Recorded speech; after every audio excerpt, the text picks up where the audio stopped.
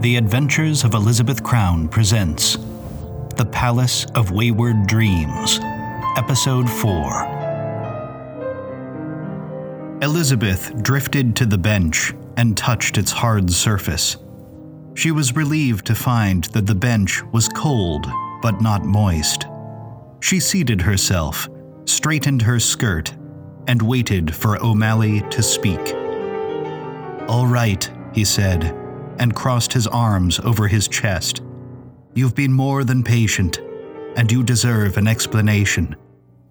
After a long pause, Elizabeth said, "I hope you're not waiting for me to disagree." O'Malley smirked, but the levity quickly melted from his face. His brows slanted, and his voice sounded gruff. "The man we are to meet," he said, "was a colonel in the British Army. He was also a civil servant for some while. But most importantly, he is a respected scholar. For many years, I was his apprentice." O'Malley wiggled his jaw from side to side. "Well, first I was his clerk. I was very young, younger than you in fact.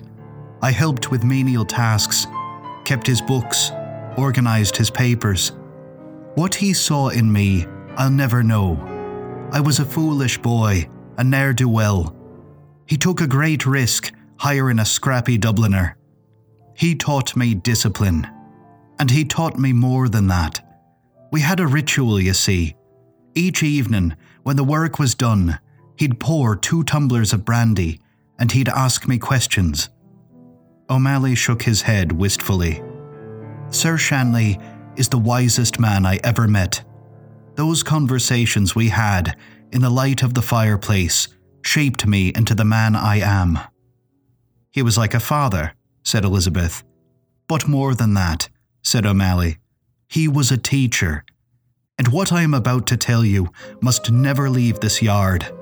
We shall only speak of it in private, and only when I say the coast is clear. For 16 generations, we have kept our secret, and it is imperative, now more than ever, that our world remain clandestine. Do you swear to protect this secret? Do you swear to take it to your deathbed?" No one had ever spoken to Elizabeth in this way. The severity of O'Malley's words was etched in his expression, and his youthful face seemed to age decades in that moment. Elizabeth felt emboldened. Her satirical instincts faded from her mind. Gravely, she replied, "Yes, I promise." O'Malley stepped closer until he was standing next to Elizabeth. He turned his chin downward, and he seemed to speak to his own lapels. "We are a secret order of scholars and investigators," he whispered. "Our purpose is to study the uncanny. As you have witnessed, the world is full of strange events, and most of us would choose not to believe them. We ignore and overlook the incidents we do not understand. We see our lives as sane and logical, and all else must be fiction." "But it's not," Elizabeth whispered back. "There's something more." "It is our cross to bear," said O'Malley, "to believe when others do not, to use the tools of science for things that seem irrational, to record this litany of incredible events, and, when necessary, to intervene." "Intervene?" "As you did with Miss Grayson," said O'Malley. "Where the uncanny would do us harm, we must defy it." "But why 16 generations?" implored Elizabeth. "Where did it come from?" "We've said enough," said O'Malley. "Now we'll get some shut-eye. And God willing, we'll rest Sir Shanley from his troubles, and he'll explain the rest, just as he once explained it to me."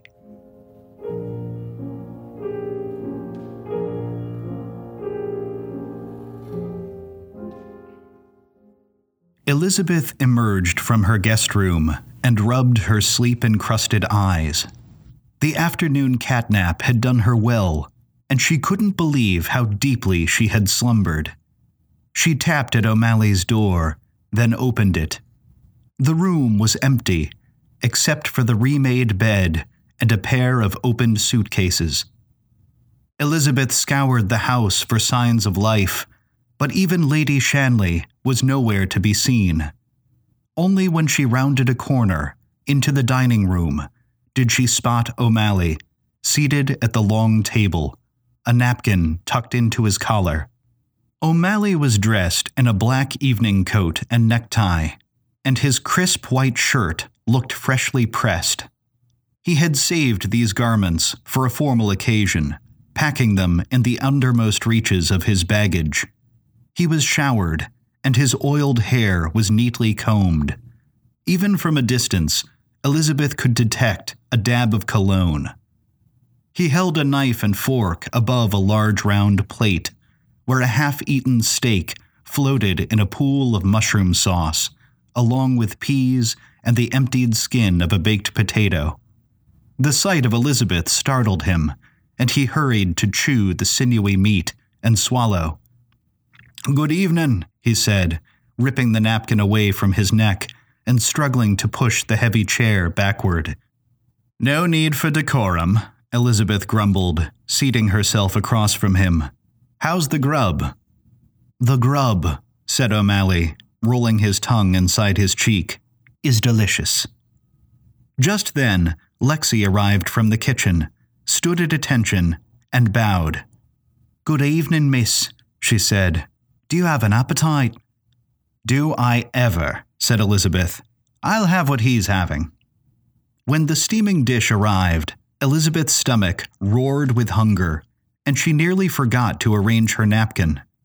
The utensils shook in her hand as she quartered the meat and stuffed ungainly chunks into her mouth. Savory flavors flooded her taste buds, and she relished the potato covered in cream and minced chives. Elizabeth had not been impressed with the meals aboard the steamer, whose cook seemed more interested in presentation than taste, and she stifled moans of pleasure. When Lexi returned with a bottle of wine, she said, "Is everything to your liking?" "Compliments to the chef," Elizabeth replied. She masticated for a moment before murmuring, "And thank you, Lexi." This glimmer of gratitude was all Lexi needed to break into a downturned smile. Elizabeth regretted being so tepid before, and she wanted to make amends. She couldn't pinpoint why she had been so quick to dismiss Lexi. Was it her servitude? Her prettiness? Surely it wasn't jealousy. If O'Malley wanted to misbehave with a maid, then that was his business. Lord only knew how long the man had remained a bachelor, and a little dalliance might do him good. Not that they had much in common. Lexi could barely read, much less keep pace with a mind like O'Malley's. But perhaps the Irishman was fond of shooting fish in a barrel. He had dressed for the occasion, and it honestly surprised Elizabeth how dashing the man could look when he attended to his wardrobe. "Do you cook much?" O'Malley asked. Me?" Elizabeth said. "I burn things." Lexi giggled. She slapped a hand over her mouth, but the giggle persisted. "I'm really very good at it," Elizabeth said. "Give me any ingredient you like. Ham, eggs, Thanksgiving turkey. I'll turn it into charcoal." She shot a smile at Lexi, who struggled to contain her amusement. "Will there be anything else?" asked the maid, setting the wine bottle on the table. "Yes," said Elizabeth. "Fetch yourself another glass and join us, will you?" O'Malley stopped chewing. Lexi stared. It was as if the air had been sucked from the room, leaving a vacuum of perplexity behind. "Oh, come now," Elizabeth chided. "Who's to know? The Shanleys aren't even here. And what difference does it make? You've served 1,000 meals here, so you might as well enjoy one." O'Malley sipped his wine bemusedly, then raised his glass toward a chair. "I suppose we're playing by American rules tonight." Lexi looked pale as she entered the kitchen, then returned with a wine glass and a plate full of food. She arranged them on the table, leaving several spaces between herself and O'Malley, and wriggled into the seat.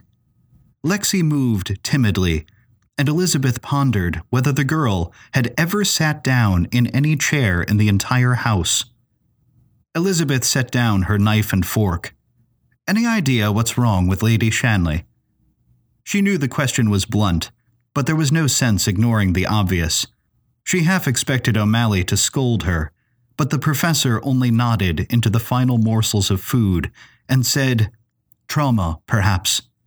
"Trauma, really?" "I suspect she knows that Teddy's out," reflected O'Malley, "but I doubt that she knows where or why. Never underestimate denial, especially in a house like this one." "Did you know her before?" Elizabeth caught Lexi in the corner of her eye. The maid was listening intently. "No," answered O'Malley. "I knew of her. But in those days, Sir Shanley had an office. He kept his private life separate. I met her only once. He hosted an anniversary party for a general he knew. I can't imagine why I was invited. I never opened my mouth, for fear that they'd arrest me for trespassing." "It doesn't make sense," Lexi blurted. When both pairs of eyes turned to her, she bit her lip. She whispered, "A gentleman like that. He fancied the drink, of course. Every man does. But opium, that's for derelicts and dockers." "It does seem strange," concurred O'Malley, "and it contradicts everything I've known of him. But men do change. It's been some years, and age affects each man in a different way." "His letters sounded more despondent," Elizabeth asserted. "Or that's how they read to me." O'Malley tossed the napkin on the table, straightened his tie, and rose to his feet. "Well, I for one am tired of questions. It's high time we find some answers."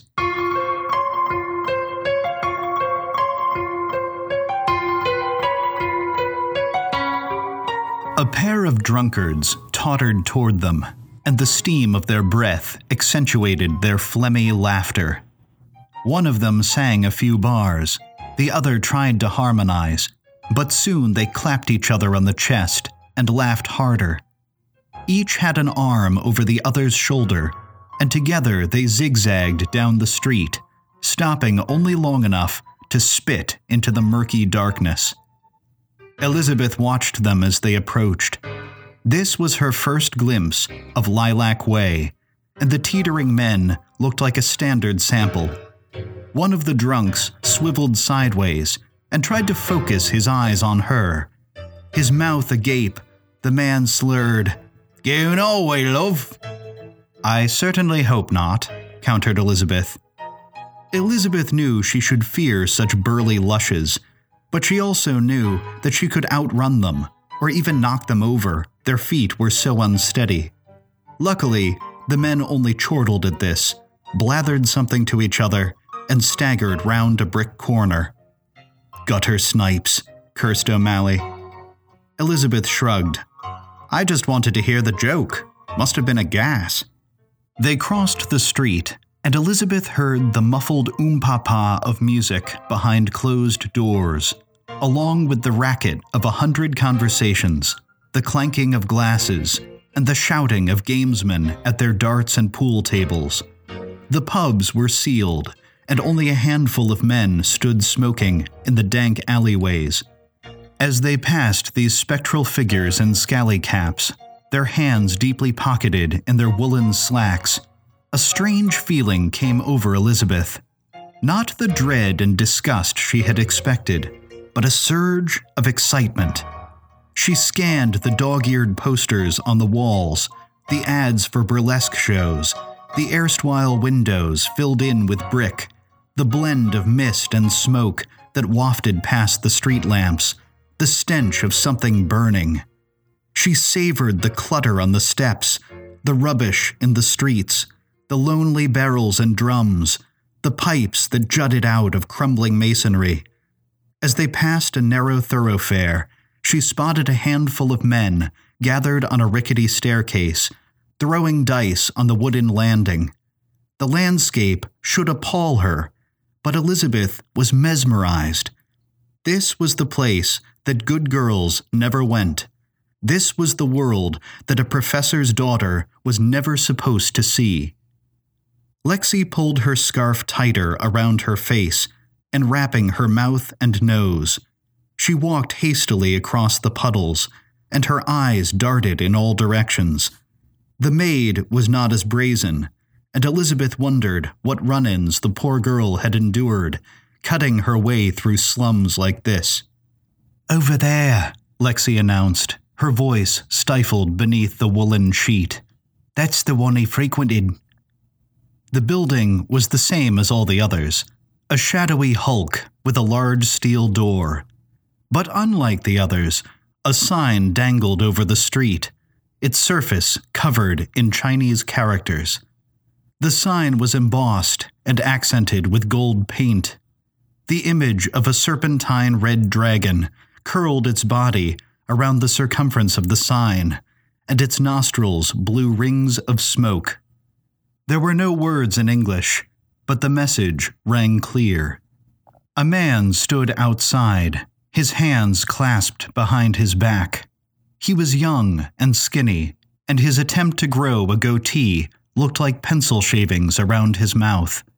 He slouched inside his dark changshan, the loose-fitting clothes that reminded Elizabeth of pajamas. His gangly arms dangled, and it was obvious he was bored to tears.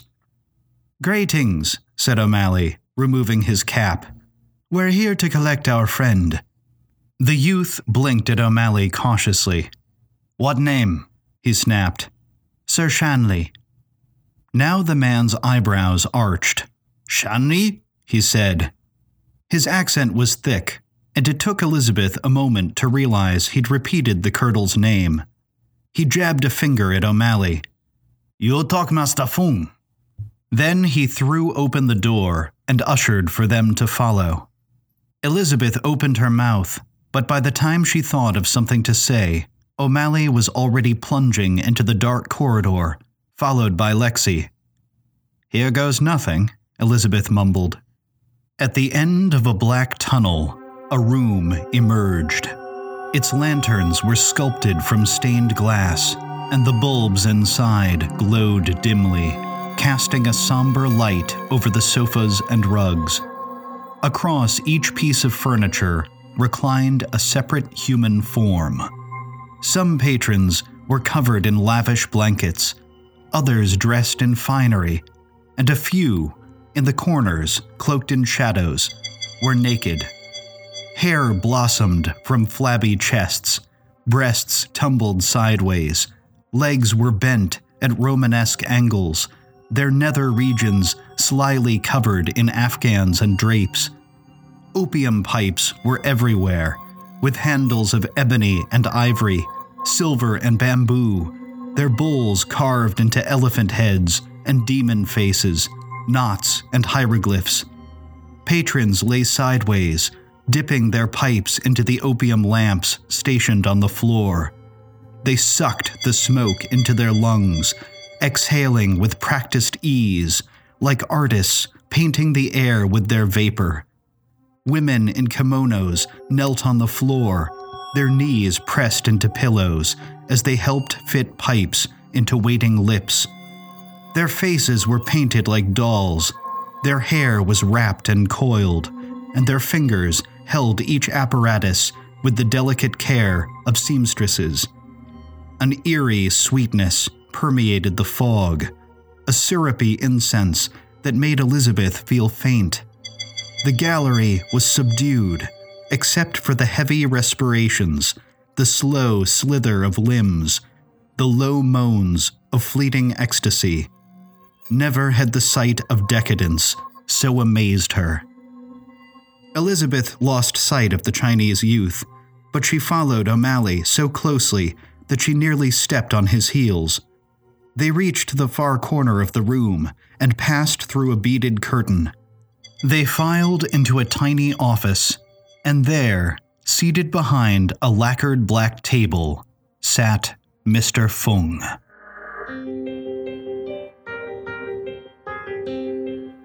You've been listening to The Palace of Wayward Dreams, Episode 4, by Robert Eisenberg. The Adventures of Elizabeth Crown are produced by Backpack Media, LLC. Original music by Naoya Sakamata. If you like what you're listening to, you may also enjoy The Mysterious Tongue of Dr. Vermilion and Other Stories, the first book in the Elizabeth Crown series. For more information about the exciting field of uncanology, visit elizabethcrown.net.